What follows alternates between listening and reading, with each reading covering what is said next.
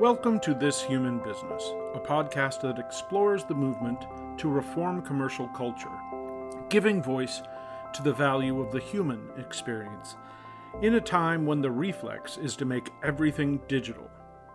That's hard to resist.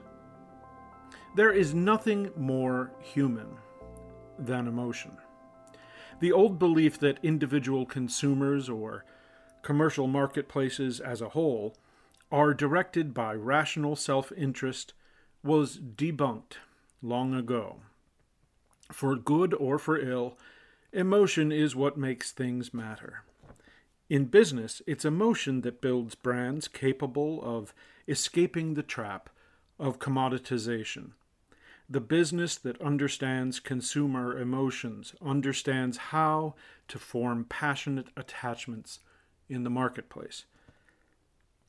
Well, if emotion is so important, as good business people, we know what to do, right? We'll gather as much data about emotion as we can, establish some operationalized definitions of emotion that enable quantitative measurement of our company's emotional performance, and integrate those measures of emotion into our analytics dashboards so that we can implement rigorous management of emotional factors, guided by our data scientists. Well, not so fast. It turns out that measuring and managing emotion is not that simple. If you seriously want a scientific approach to managing emotion in business, then you need to confront this troubling reality. Scientists don't even have a consensus about how to define what emotion is. Without such a definition, there cannot be any basis for valid scientific study of emotion. Scientists can study tiny, isolated bits and pieces of human experience that are related to certain aspects of particular emotions, but they can't get to the heart of the matter. They can't get their instruments to bring the whole of any emotion into focus. Scientists cannot build a professional, reliable set of methods for the research of emotion without agreeing on the fundamental identity of what it is that they're studying. From a humanist perspective, it's easy to see why scientists have such trouble studying emotion. Emotion is inherently subjective, and every time that scientists try to reduce emotion to empirically measurable objective signs, their studies have already failed, because they've created an operational definition that doesn't match the actual subject of study. Traditionally, conventional business culture refused to accept that the study of emotion in commercial settings was a valid area for serious investment. Recently, that's begun to change. Fatemeh Banisshoeb's professional interaction with emotion has mirrored the journey of business as a whole. She began her career as a scientist, a chemist who entered management in a pharmaceutical company. As her experience grew, however, she discovered that scientific rigor was only one part of the skills that were necessary for the establishment of sustainably successful business practices. She came to notice that the absence of emotional factors in business created operations that were out of balance. My view on the world of business, or the business models as we operate them, changed completely when I started writing poetry. And the reason is because I literally start tapping not only in the rational side of my brain, but also in the more intuitive and imaginative side of my brain. So I basically start pairing the rational with the emotional. And this is actually what I think is missing in the world of business. We so much focus on the rational that we neglect completely the emotional. I mean, to the point that we say, leave the emotions out of the door. And we cannot do that. We can only suppress emotion. We can't just switch them off. We can only suppress. We can only suppress emotion, Fatime learned. Suppressed emotions, psychologists warn us, are not inactive emotions. When we suppress emotion, it's merely diverted, and it emerges in our actions anyway in strange, often self-destructive ways that we are usually not consciously aware of. This principle is as true for business organizations as it is for individuals. When businesses suppress emotion in the effort to become rational, they don't stop being emotional, really. Their corporate culture becomes emotionally toxic. This is the twisted emotional dynamic that was witnessed by Roberto Treno. I'm Roberta Treno. I'm Italian. I've been living in Lisbon for the last 13 years. I've been working in the corporate world for almost 10 years. When I was in the organizations, I saw a lot of sadness, a lot of uncomfort, a lot of pills going around and people breaking down, and they were not places of joy. They were not places where people were happy or they could find something joyful inside. And meaning joyful, not just the euphoria or the sparkling moment, pop-up parties, but really the joy in what they were doing and the joy in staying within a team. So I think joy is the key, like the lens is to see the realities in a different way. That's why, as I saw a lot of pain within the companies, I think joy is kind of the antidote. You can contrapose to this suffer, to this pain. I've been really seen and I was myself close to a breakdown, to a nervous breakdown many times.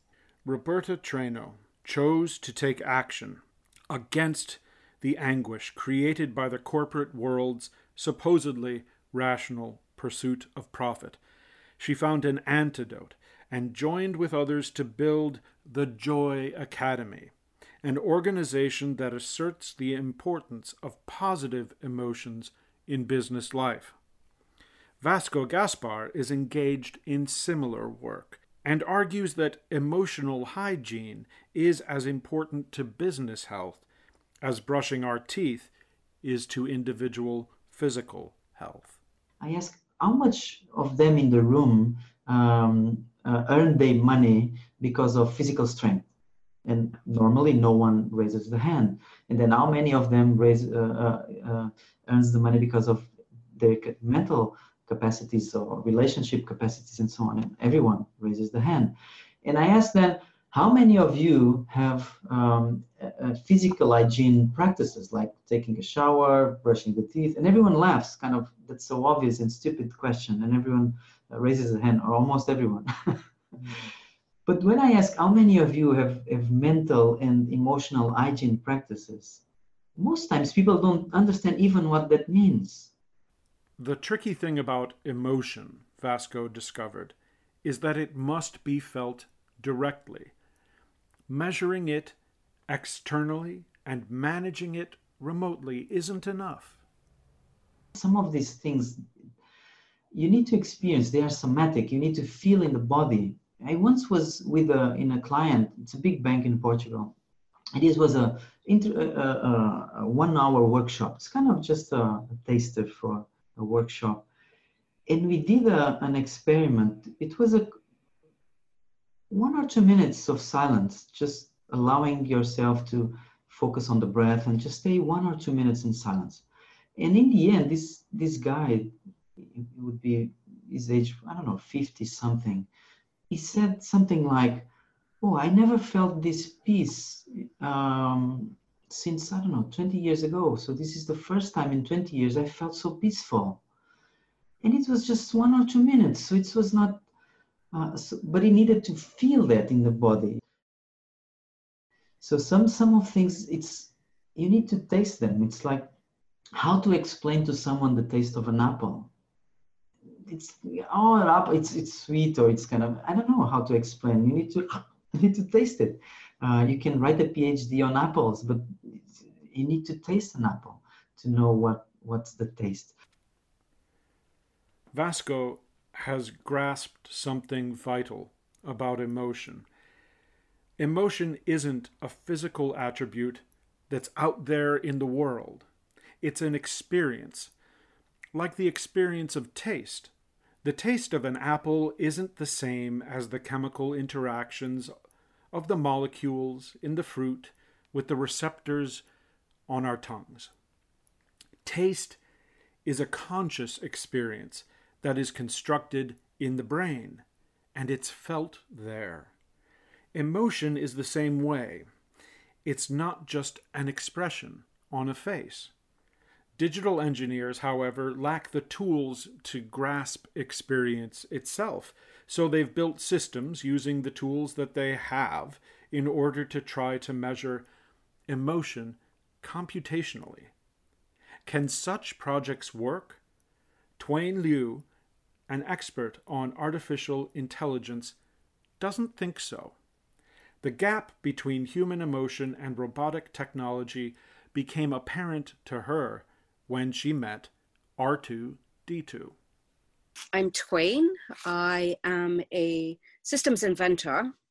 So currently I am developing a universal classification system that enables people to self-define and then share their definitions of their perceptions of things in the world. My interest in and with AI started very early, in so much as I absolutely loved watching Star Wars. So I was enamored of the robots in Star Wars. And so in 2016, when I actually managed to go to Comic-Con and met R2-D2, actually there were at least a dozen of him in the room, and he kept, beeping his little noises and running up behind me and trying to surprise me. So for me, these questions essentially of, do we understand each other in terms of between cultures?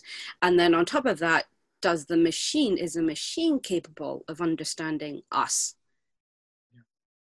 In terms of that, it would be able to translate across multiple cultures and with that plurality of meaning. Twain asks the most important question of our times. Is our emotion something that can be understood by a machine? Can the plurality of our cultural frames and emotional experience be measured so easily? Is our humanity something that can be translated into code? Now, there certainly are things about us that can be quantified and encoded. From the size and shape of our bodies, the molecular code of our genetics, there are many aspects of our bodies that can be appropriately digitized. Is emotion like this? Chuck Welch of Rupture Studio works across cultures, and he sees things differently. And so say if you go to parts of South America or parts of West Africa, people may get within your airspace, right? They maybe get right up in your face and have a conversation, where in America, that's considered off-putting, right? Because people like their personal space around them. And these things are often unsaid. Like, that's an element of culture, right? We start with the inner life of people. And that's something we always have to educate clients on. When they think of culture, they think about kind of creative expression, things that you can see, right? It's fashion, it's music, it's art, it's all these different things. Where we start in the inner world, right? What are those beliefs? What are those values? What are those tensions? What are those kind of unsaid or unspoken norms that drive human behavior, right? So there's the inside, and then there's the outward expression. Emotional expression is not universal. Different people in different cultures show their feelings in different ways. Chuck has articulated a subtle turn in human experience. that most people miss. Human factors such as culture and emotion are first noticed by other people in the form of external expressions. Their origin and bulk of their operation, however, remain unseen. They are external. Scientists and engineers are well aware of the importance of using tools of measurement that match the subject of measurement. It's such a basic notion that it seems ridiculous to even have to mention it. No one would measure volume with a stopwatch or distance with a scale. So why are digital corporations trying to measure our emotions with machines? It's a well-known aphorism in business that we can manage what we can measure. What too many businesses don't stop to consider is that inappropriate measurement leads inevitably to inappropriate management. The urgent impulse in business is to measure everything in order to make it manageable. And that has led to the use of measurements that don't make any sense. It's called the McNamara fallacy. The idea that what can be measured must be relevant. During the Vietnam War, U.S. General Robert McNamara was obsessed with gathering data to such an extent that he lost sight of the strategic context of the data. He believed that so long as enemy body count and U.S. recruitment of soldiers were both kept at high levels, a U.S. victory would be inevitable. Because these factors were easy to measure, McNamara forgot to consider the possibility that things beyond simple measurement might be more important. Silicon Valley has infected business culture with a new manifestation of the McNamara fallacy. The idea that whatever can be measured with quantitative digital methods should be given strategic priority. Digital transformation of practically everything has become such a fad that most business leaders have forgotten that when we shift away from physics into the human experience, the match between the subject of measurement and the tools of measurement breaks down. So it is that engineers in Silicon Valley corporations have found it easy to sell their clients on the idea of trying to measure human emotions with digital tools that were made to measure physical objects. These services are known as Emotion AI, and they represent the most absurd extension of the digital obsession into the business world. A huge number of startup companies, like Affectiva, as well as the dominant digital corporations, have come up with services that claim to be able to have computers automatically detect emotions by scanning a person's face or listening to the tone of their voice or measuring the electrical conductivity of their skin. Emotion AI takes these physical measurements of people's bodies and then analyzes them using an outdated, thoroughly debunked psychological theory from the middle of the last century. It's called the theory of basic emotions. The theory of basic emotions proposes that all of human emotional experience can be reduced to only a handful of genetically determined emotional states. Some people say that there are 6 basic emotions. Others say that there are 8 or 10 or maybe 12. The main idea, though, is that there are very few actual emotions and they're all quite simple, easily standardized, and predictable. Now, is that what your emotional life is like? Simple, standardized, predictable? Is Emotion AI for real? Are these new digital devices doing what they claim to be doing? Is what they measure actually emotion? Paying precise attention to the medium of digital measurement is essential if we're going to understand the data that comes out of the measurement. It was decades ago now that Marshall McLuhan advised us that the medium is the message. Musician Michael Dixon picks up this idea and talks about the importance of bringing message and medium back into sync. I'm a big believer that how you present information is just as important as the information itself. It has to be a congruence of method and message, and that I like to place the method or the mode of delivery a little bit ahead of the content, so that they're already in this space of, they're in an experience, and then you're dropping in the content bits, and oh wow, now, and then you're drawing links for them, but they're feeling it before they're thinking about it. Digital measurement tools are impressive for the tasks that they're designed to accomplish. As Michael points out, though, no single method of inquiry can answer every question. Digital devices are great at answering objective questions. Emotion, however, is not objective. So how can we measure emotion with tools that themselves feel no emotion? Even if you could create a cold, objective technology capable of scanning people's emotion from their faces, a technology that works, you would fail in your overall project by creating an experience that emphasizes machines over people, that seeks to gather data about emotion only to exploit it, rather than to engage in a relationship of mutual openness. You would kill empathy itself in order to create a system capable of, like a psychopath, delivering an unfeeling imitation of emotion in order to manipulate people without caring about the consequences.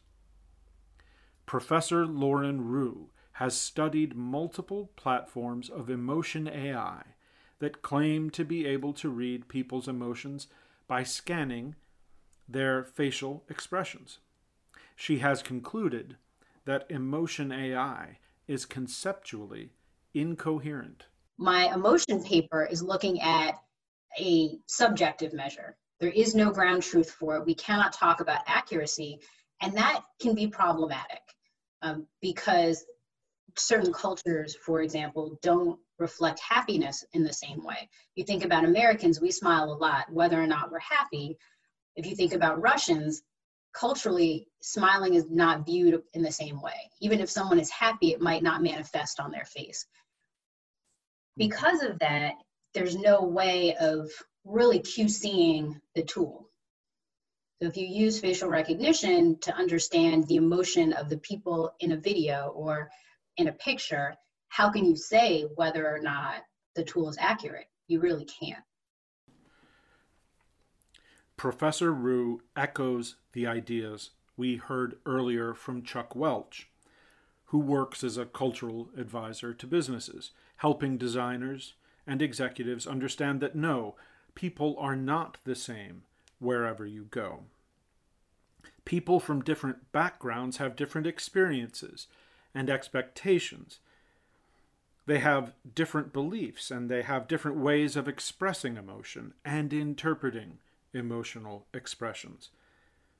Think about what would have to be true if, as the coders of emotion AI insist is true, human beings are hardwired with only a tiny number of specific, narrow, predictable emotions, all of which have identical psychological footprints, no matter how people are raised, where they come from, and what they've experienced. It would mean that, actually, human culture is irrelevant, and that our experiences are irrelevant to the formation of emotions over time. If what the people selling emotion AI and the theory of basic emotion upon which it is based was true, the entire human species would be little more than a collection of a small number of crude, mechanical reflexes, without emotional nuance, identical and boring. It would mean that people are almost always what they appear to be at first. In such a world, it wouldn't be worth anyone's time to pay attention to other people's feelings in any detail. A quick, skin-deep, face-value scan would be enough. This is the dismissive, insulting vision of humanity that emotion AI companies like Affectiva, Amazon, Apple, and Facebook are selling. What makes this arrogant attitude particularly alarming is that among the businesses who believe in it are the most powerful corporations that have ever existed. Professor Rue points out the absurdity of such a simplistic view of the human experience. Well, there's been a philosophical debate about the nature of emotion. And can you really know the emotional state of another human being? And a lot of the claims I think that are being made are predicated on this assumption that yes, if you walk into a room and you see somebody else, you will be able to tell how they're feeling. And that's not necessarily the case at all. Another person might walk in and they would be a great actor or actress, and you can tell what they're trying to project, but you can't necessarily know how they actually feel. And I think that what a lot of these companies are saying is that they might be able to tell the perception, and maybe people would agree with them, maybe not, but there's a lot of culture and context that are embedded in any type of an emotional analysis. Emotions are, by their very nature, extremely subjective. Can anyone truly know the emotional experience of another human being? Professor Rue points out that an obvious barrier that emotion AI companies conveniently ignore is that human beings are dishonest. They are experts at emotional pretense, displaying facial expressions that are often the opposite of what they're truly feeling. Let's be honest about this. Even emotionally sensitive human beings who have been studying human emotional expression often fail to interpret other people's feelings correctly. Such failures are inevitable, but failed emotional interpretations of other people's behaviors become more likely when our interactions with them are short and out of context. Emotion AI is based on the most fleeting and impersonal automated interactions. So, rather than correcting human error in interpreting emotional expressions, emotion AI makes the problem of poor assessment through superficial interaction even worse. If we want to get better at understanding people's emotions, what we need is longer, thicker, more contextually informed interactions, human to human. If someone is smiling, then they're happy. If someone's not smiling, they're angry. But when it's not clear how they feel, when they're not smiling quite as widely, maybe the person who originally labeled them or the people who labeled them said that if you're Black, I think you're angry, right? I'm not sure, but I think you're angry. And if you're not Black, then I think you're happy, or I think you're happier, even if you're not smiling as widely. And so I think that's the benefit of the doubt claim that ends up getting baked into the technology because it learns essentially from the data that it's been fed. When Professor Rue talks about the encoding of racism in emotion scanning artificial intelligence systems, she isn't just speaking abstractly. This topic has been the subject of her research, and it's a subject we will talk about more in depth next week in a podcast episode that is exclusively dedicated to the topic of racism in business culture.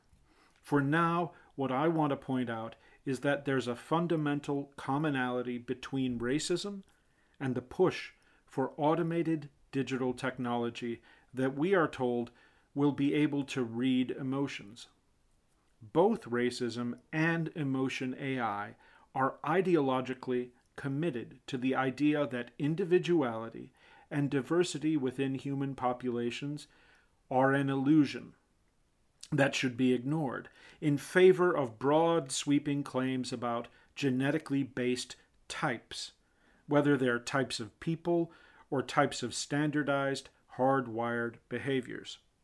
Emotion detecting artificial intelligence schemes and racism also share the belief that people are best judged through quick, superficial impressions and frameworks of reflexive, external judgments made without an attempt to understand where a person is coming from on their own terms. Anthropologist Julia Grinberg didn't want to follow this trajectory of quick, harsh dismissals of people's perspectives on their own lives. So, when she wanted to understand the culture of digital technology startups, she went to live with the tribes of Silicon Valley. I'm Julia Grinberg. I just recently received my PhD from Columbia University in anthropology. Anthropologists do not study dinosaurs. They study how people live and experience their life in different settings. So I like to say that I'm an anthropologist of, we're always an anthropologist of something. There's no really generalized anthropology. So I'm an anthropologist of technology. And more specifically of the way people use and create information systems in the contemporary United States.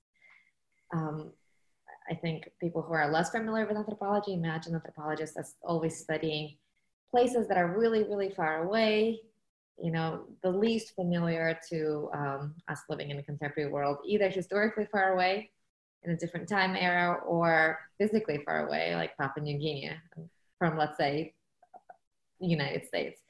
So on some level, I also study places that are far away, just far away from us in terms of experience. For most of us, although we're surrounded by technology and digital devices and all kinds of information systems, they're still foreign to us and as unfamiliar in many ways as a very distant place, someplace far away from where we live. So my specific work is with developers of what's called wearable technology. I'm sure you've heard the term wearables. It's everywhere these days and it could refer to anything from your iPhone watch or Apple Watch to rings and sensors placed in socks and clothing and headgear, your mattress in your home and the environment, kind of, you know, in a way, kind of ambient sensor experience, right? That's now highly promoted commercially, right? To collect all kinds of biometric environmental data about people's lives. So my work thinks about how the people who create these tools, how do they think about the kind of work they do? And what kind of data is it that they produce as a result of their innovation? What Julia found in digital startup culture was a custom of wild exaggeration of the capabilities of technology. Especially in the quantified self movement, she found there was a propensity to brag about features that didn't work and to puff up technical specifications far beyond what startup owners knew was actually possible. Of course, there is a lot of entrepreneurial bluster, right, around ways in which these systems create these objective mirrors of our lives, right? Where Fitbit and a ring collect monitors your sleep, and perhaps a water glass that monitors how much you drink, and 15 other devices, and eventually you have a complete clear picture of how you live, what matters to you, how you feel oftentimes, and that kind of bridges into the question of emotions, because a lot of this technology is geared towards evaluating people's psychological states, right? Especially when you start to pool all these data sources together, start to slowly create an ever-widening and ever-clear image of a person about whom this data is being gathered. And I'm more interested in the opposite narrative. How is this image perhaps not as crystal clear as we imagine, regardless of quantities of data streams that are able to be added to the data lake or ocean of an individual's life. It becomes very difficult to immediately accept the proposition that the data that's being collected about our biometric or perhaps physical activity equals or represents people's emotional states. We have all been trained to consider the phrase data-driven as a synonym for objective. Data, conventional business culture believes, is about straightforward, unquestionable facts that lead data scientists to deliver certain, reliable insights to business. In practice, quantitative data gathered through digital instruments turns out to offer quite a narrow view of reality, like what we see when we peer through a telescope at a scene close at hand. The precision of data often can be its downfall, especially when it's tied to the research objective only by a thin chain of tenuous premises that are linked together with threads of what a business client would like to be true. Data-driven business, it turns out, is as rife with cultural bias as any other human practice. Its objective status is often little more than an insecure pose, adopted by those who seek an authoritative voice that they have not earned. So, emotion AI projects inevitably get tangled up in cultural differences, dismissing them as surely as colonial officers once did, insisting that whatever the locals believe about the nature of their emotions, the Western digital authorities are prepared to set the record straight and tell people all around the world about how they really feel.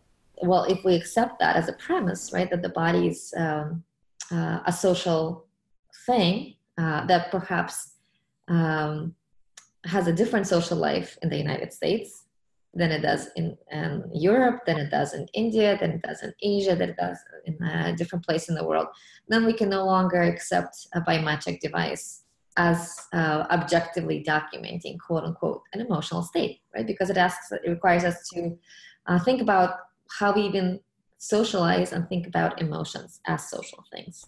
Yulia asks us to step back from the effort to translate everything we know into data, to remember that emotions are not universal things, like physical properties of the universe, that are identical from place to place, person to person, society to society.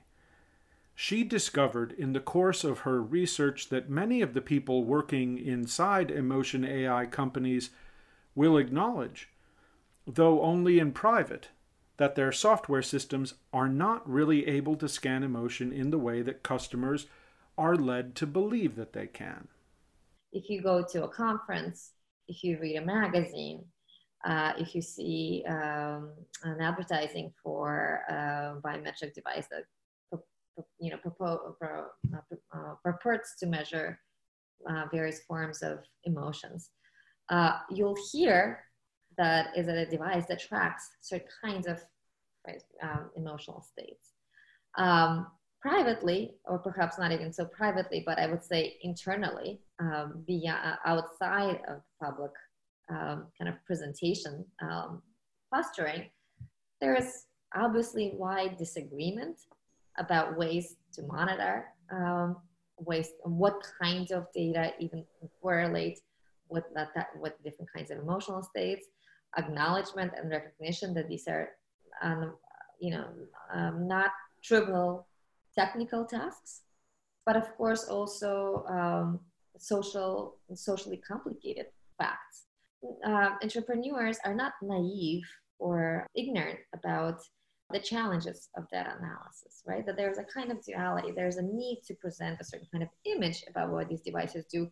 And of course, a very, I wouldn't say necessarily clear, but a very present understanding that these are not, in fact, obvious or even necessarily feasible realities. Right? Don't take the kind of information that you receive from a self-tracking device as gospel. And I think in having spoken to a lot of people who are interested and use these kinds of technologies, there's also, people are not naive. There's a kind of understanding, recognition that these tools have limitations. Even between themselves, they differ. One of the things I did as part of my research was participate in this group called the Quantified Self. And the Quantified Self is often discussed as a kind of group for enthusiasts of digital devices. Often it also convenes people who are themselves innovators or developers or engineers working in this field, and a kind of a space to share and share passion, but also share ideas. There you'll see very clearly an expression of a recognition of the fact that these tools have limitations, they differ in ways, even the same, let's say, step tracking device. One tracking device will differ from a different tracking device of a different brand. So I think there is probably a wider acknowledgement about this privately. How absurd has the industry offering digital scans of our emotion become? There are now emotion AI companies selling devices that their inventors promise will be able to detect and interpret the emotions of house pets. A few years ago, a company called Kion began selling dog collars that it said would be able to translate basic physical signals such as heart rate and respiration to tell owners what emotions their dogs were having. Now, it's not difficult to identify the weak point in Kion's sales pitch. No one has ever been able to have a coherent conversation with a dog in which the dog communicates about its emotions. Dog owners often believe that they can understand their pet's feelings, but there's a great deal of anthropomorphism going on. No one really knows what emotions a dog feels because emotions are internal states, not simple matters of heart rates. Recently, Kion has been forced to retreat on its outlandish claims of canine emotion AI. It now sells its dog collars as trackers of dog location, with a little bit of information about physical activity mixed in. Kion's engineers appear to have finally acknowledged that they really didn't ever have a basis for their claim of digital insight into dogs' emotions. Emotion AI for humans is plagued with unreliability as well. When Professor Rue analyzed the emotion artificial intelligence systems from Face++ and Microsoft, she found that the two different software packages described people's emotions differently. That's like having one brand of thermometer tell you that it's 30 degrees outside, while another brand tells you it's 40 degrees. When similar discrepancies happen with emotion AI measurements, nobody can really say which measurement is correct, because there is not any firm agreed-upon framework of what an objective measurement of emotion even looks like. And I think that there's something just inherently a part of the human spirit, that people have different perspectives on things, and so there's going to be subjective preferences. And I think the problem is that when you try to aggregate it up to say, well, here is what this looks like en masse, and it's not going to be the same way for everybody, but the way in which technology presents their analysis, it's very rarely the confidence interval, right? The level of uncertainty is very rarely presented with the results. So you have something like the beauty score, where it's just a score. It's, let's say, 60 out of 100, and that's how beautiful somebody is. And we all know that reasonable people are going to find different people pretty, and yet this score is out there. And same thing with emotion. If you look at the correlation, interestingly enough, among, I think it was Amazon facial recognition, I have Face++, and Microsoft, and this wasn't in the paper, there's a surprisingly low correlation for some of these. And so that makes perfect sense because the data that they were trained on are going to be different. The labels that they have are going to be different. And emotion is something that is largely subjective, right? Different people are going to view happy, the definition of happy, what that looks like on your face is very different. And I think that by putting this on technology, we're ignoring some of the rich cultural differences that exist and instead trying to fit everybody into one particular standard. I think it's important that businesses have someone who is essentially in charge of or managing these types of facial recognition adoptions. And that person should be thoughtful about some of the ethical questions, some of the bias and fairness questions that are associated with it, because technology is getting more powerful and the claims are getting larger, that we really stop to think about what are some of the adverse outcomes. And then also transparency. I mean, to the point that you just made, when people have when businesses put this type of technology in place, right, video surveillance, customers don't necessarily know that's what's happening.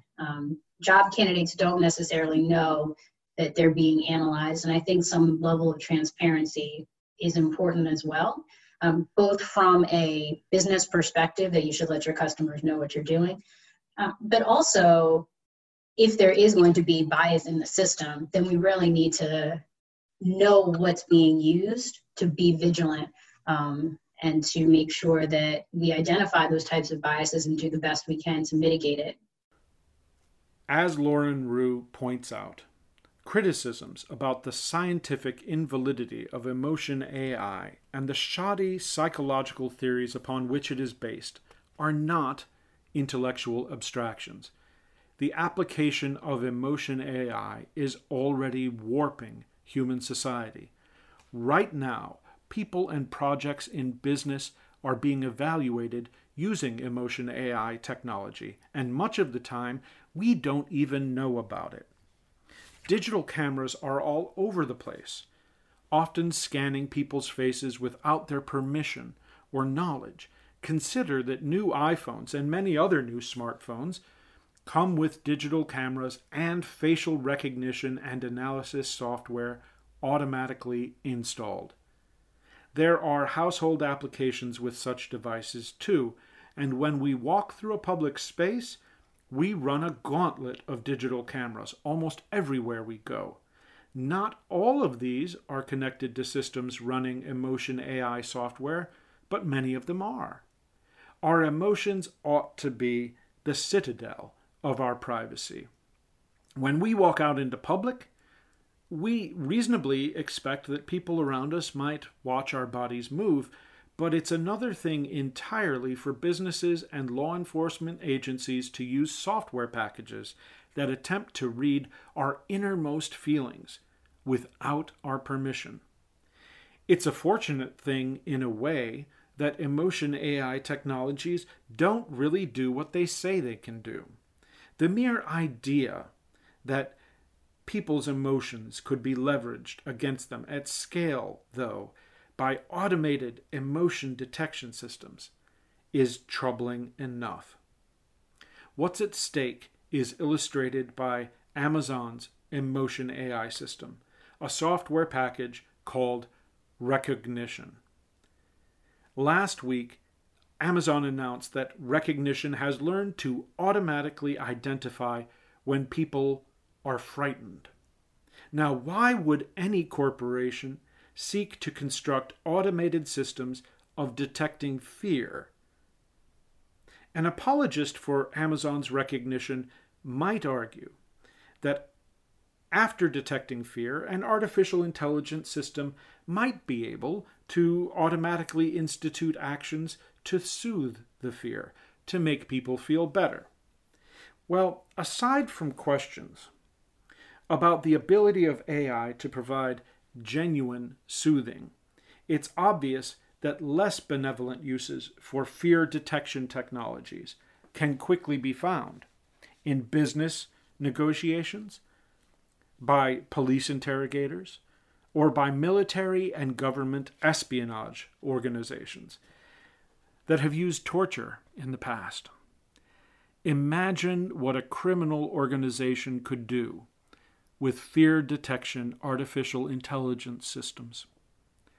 It's naive to suppose that grave abuses of Amazon's fear detection emotion AI software will not take place if the company ever gets the system to actually work. At present, however, the most serious abuse being committed by commercial emotion AI schemes is the abuse of dishonesty. We can take some comfort in the fact that on the very same day that the story about Rekognition's fear detection capabilities was released, another story came out, reporting that Rekognition is profoundly ineffective at even the most basic facial recognition task there is, telling the difference between one face and another.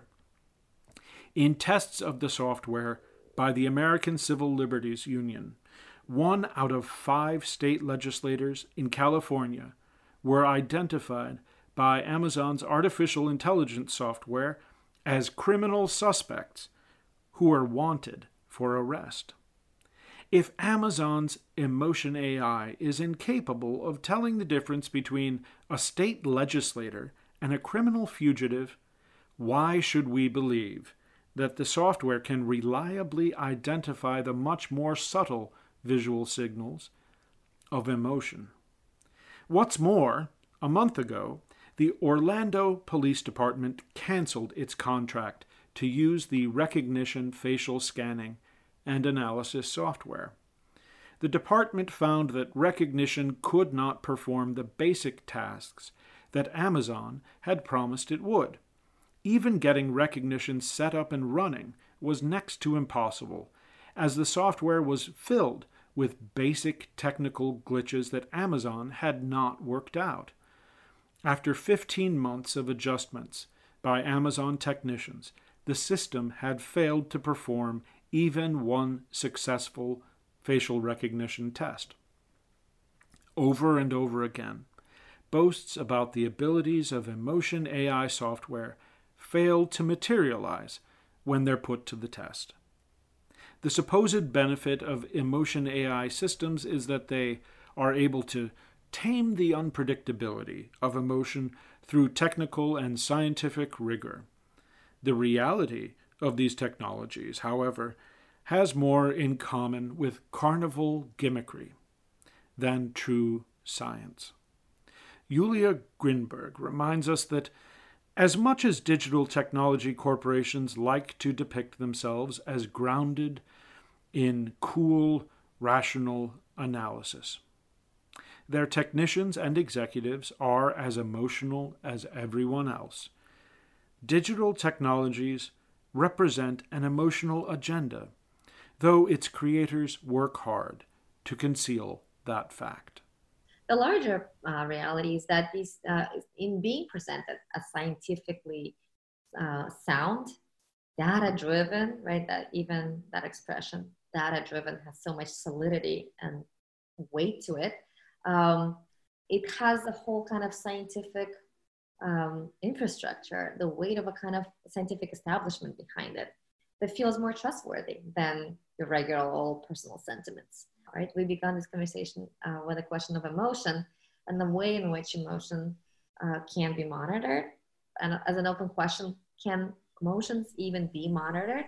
Another way to think about emotion and data monitoring is how are these technologies even conceptualized, right? When the device is presented as a rational, right, objective scientific tool, as a cool, impersonal technology, right, that can cleanly, right, narrate and also observe one's experience and one's physiological response. What if we think about technologies as by default never so rational and cool and objective, as always already to a certain degree emotional, right, irrational, some might say, volatile, unpredictable, right? That's not a way in which we're accustomed to discussing scientific enterprise or technological innovation in our country. But that's also a component of how this field is, and it is unpredictable. It is shaped by emotional kind of investments in entrepreneurial passions. Devices often break down, and so when that happens, it's not an accidental temporary moment before it again becomes a rational tool. The emotional character of the entire project of emotion detecting artificial intelligence software is revealed by the over-the-top claims made by the executives promoting these services. Once, Rana El-Kalioubi, the founder of emotion AI company Affectiva, bragged that, quote, "In 3 to 5 years, we will forget what it was like when our devices didn't understand emotion," unquote. That statement was made 3 years ago, and there still isn't a single digital device that can reliably measure emotion, much less understand it. So much for AI's skill at prediction. We shouldn't be surprised by the repeated failures of the emotion AI industry. We humans, the ones who actually feel emotions, know that they are not objects that can be measured with numbers. Emotions are mysterious, subjective experiences that we hold on the inside. When we allow manifestations of our emotions to be expressed externally, we know that the emotion is something else. A smile is not the same thing as happiness. A frown is not sadness. What's more, a smile isn't even a reliable indicator that a person is feeling happy. Sometimes people smile when they're angry. Most of the time, when people are sad, they do not frown or cry. The psychologist Lisa Feldman Barrett has worked with her colleagues to compile a small mountain of research that debunks the theory of basic emotion upon which the entire emotional AI industry is founded. Emotion, she explains, isn't a simple instinctual thing with a simple fingerprint that can be found anywhere in the physical body or in neurological pathways. Instead, individuals construct emotions in remarkably different ways and express their emotions with astonishing diversity. What emotion AI systems attempt to measure, she explains, are not genuine emotional expressions, but stereotypes of emotional expressions. The sort of simplistic models we teach to little children when they're just learning about what emotions are. Well, little children eventually outgrow those stereotypes. Emotion artificial intelligence does not. The theory of basic emotions is built upon stereotypes. The original research upon which the theory was based was conducted with photographs of actors pretending to have emotion, displaying cartoonish facial expressions.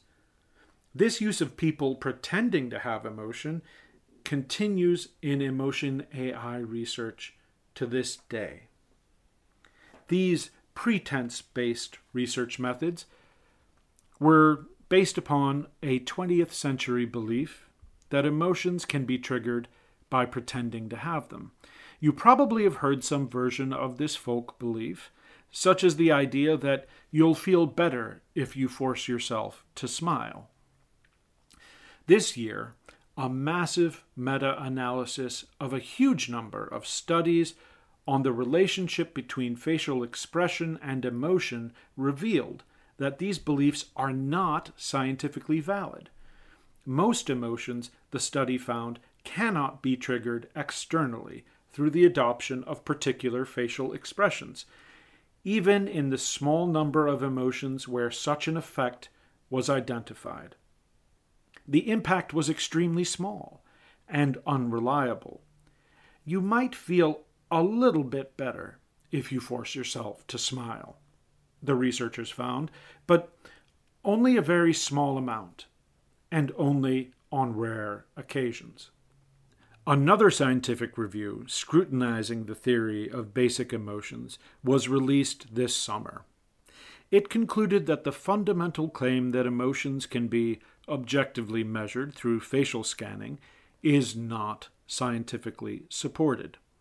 First, the researchers found that the claim has limited reliability, meaning that emotions are neither reliably expressed nor interpreted through a set of common facial expressions.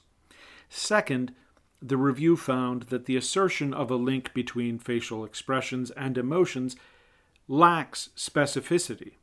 That is, there are not any unique facial expressions that apply only to one particular emotion.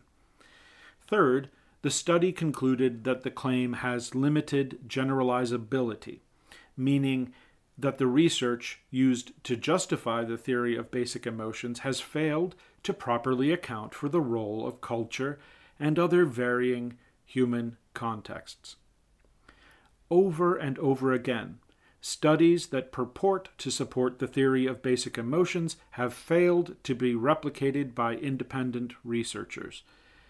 The old psychological models used as the foundation of emotion AI just don't hold up to scientific scrutiny.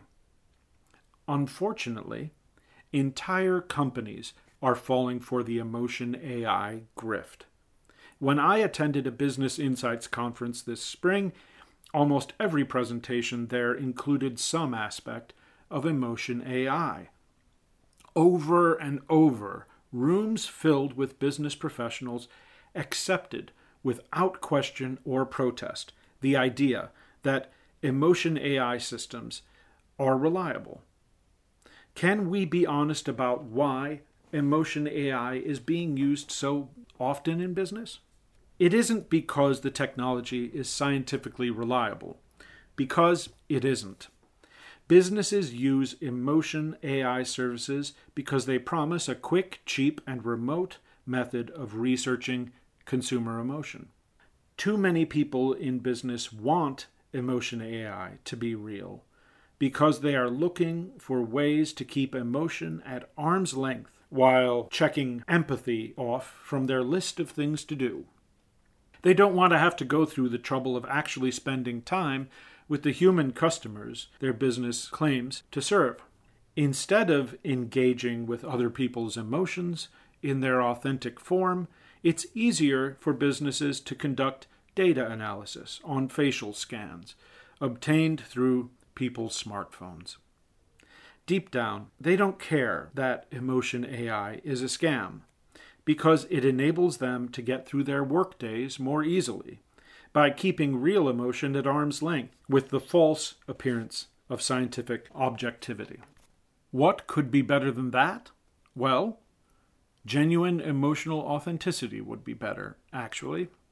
Yes, it takes time to connect with customers, to pay attention to their full emotional experience in context. This time isn't wasted, however.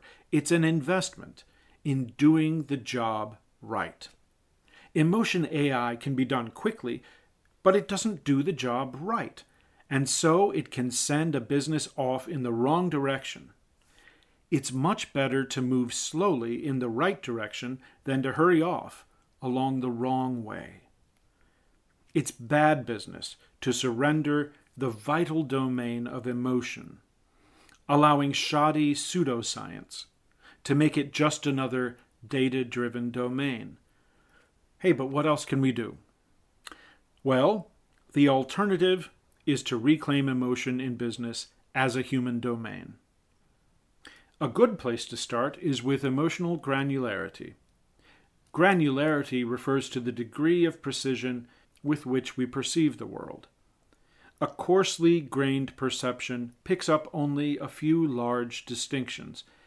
Finely grained perception, however, can identify a huge number of small nuances. Low granularity is simple but clumsy. High granularity allows us to take action with fine, precise dexterity. Emotional granularity is the ability to perceive distinctions between different emotions. Emotion artificial intelligence systems, such as the ones provided by Affectiva, Face++, and Amazon, have low emotional granularity. They don't recognize the existence of more than just a very few basic emotions, and they can't even measure those well. People working with emotion AI have an emotional experience of the world that is equivalent to what a person would go through if they could navigate the world only with eyesight capable of perceiving their surroundings in the form of 6 or 8 huge pixels. Most people have better emotional granularity than that. If you ask them to name all the emotions they can think of off the top of their heads, most people can identify 40, 50, or even 100 emotions. And later, after they're done with their lists, they'll come back to you, naming even more emotions that they didn't think of at first. These people have high emotional granularity, the ability to identify the differences between a large number of emotions. Their emotional lives are vivid, built through a rich history of interacting with other human beings. High emotional granularity is vital in business. Here's why. Research has shown that people who have high emotional granularity tend to have better mental and physical health than people with low emotional granularity. They also tend to be more successful at performing tasks than people with low emotional granularity. Individuals with high emotional granularity have an easier time getting through life because they possess a large number of conceptual frames with which to evaluate their interactions with other human beings. This translates into a more flexible, nimble mindset in general. In business, it isn't enough to simply want your customers to be happy. In order to build a rich emotional relationship with customers, a business needs to go beyond the nursery school feelings of sad, mad, and glad to identify the precise, finely grained emotional experiences it wants to foster, as well as the specific emotions it wants to avoid. Psychologist Tim Lomas describes the value of high emotional granularity when he advises that, quote, a word that signifies an unfamiliar aspect of life is an invitation to inquire into the phenomenon it specifies and to explore the possibility of bringing it into one's life. Unquote. Finding and exploring possibilities is what human business is all about. The historian of emotion, Tiffany Watt Smith, puts it well when she writes, "What we need isn't fewer words for our feelings. We need more." The emotions that we can identify, the more of them that we have, the more nuanced and successful our work will become. For that reason, I've begun a project of emotional granularity, describing emotions one by one, every day, at emotionalgranularity.com. I will be integrating that project into this podcast eventually, but I'll talk about more of that later in the season. Building up a high emotional granularity sets the stage, but it isn't enough. To make a human approach to understanding emotional factors in business complete, we need a method for researching emotion in true depth. We need emotional immersion. Now, you might have heard of the 36 Questions That Lead to Love project. Years ago, psychologists Arthur Aron and Elaine Spaulding conducted an experiment in which they discovered that when people sit down, human to human, looking at each other in the eye, asking each other a series of questions with a gradually increasing degree of intimacy, the subjects grow more fond of each other. Sometimes they even fall in love. Now, in this experiment, this was open-ended questioning, face-to-face. This approach established an experience of mutual presence in which two human beings demonstrated that they were truly capable of caring for each other. You couldn't replicate this project with a chatbot or with a digital camera silently scanning a person's face to detect the precise angles of the wrinkles on their forehead. It takes a human being to establish human intimacy. That's the approach taken through the emotional immersion process. It's not a survey or a focus group or one of those supposedly in-depth interviews in which the researcher actually just pursues a line of questioning designed to get directly to the client's research objective. It's an open-ended process in which there's trust in the idea that emotional intensity will lead to the most powerful insights. The goal of emotional immersion is not to attain scientific validity, but to represent people's subjective perspectives in all of their poetic richness, enabling businesses to integrate their products and services into authentic experiences as lush as the emotions that they speak to. As a non-scientific process, emotional immersion seeks out error rather than trying to eliminate it.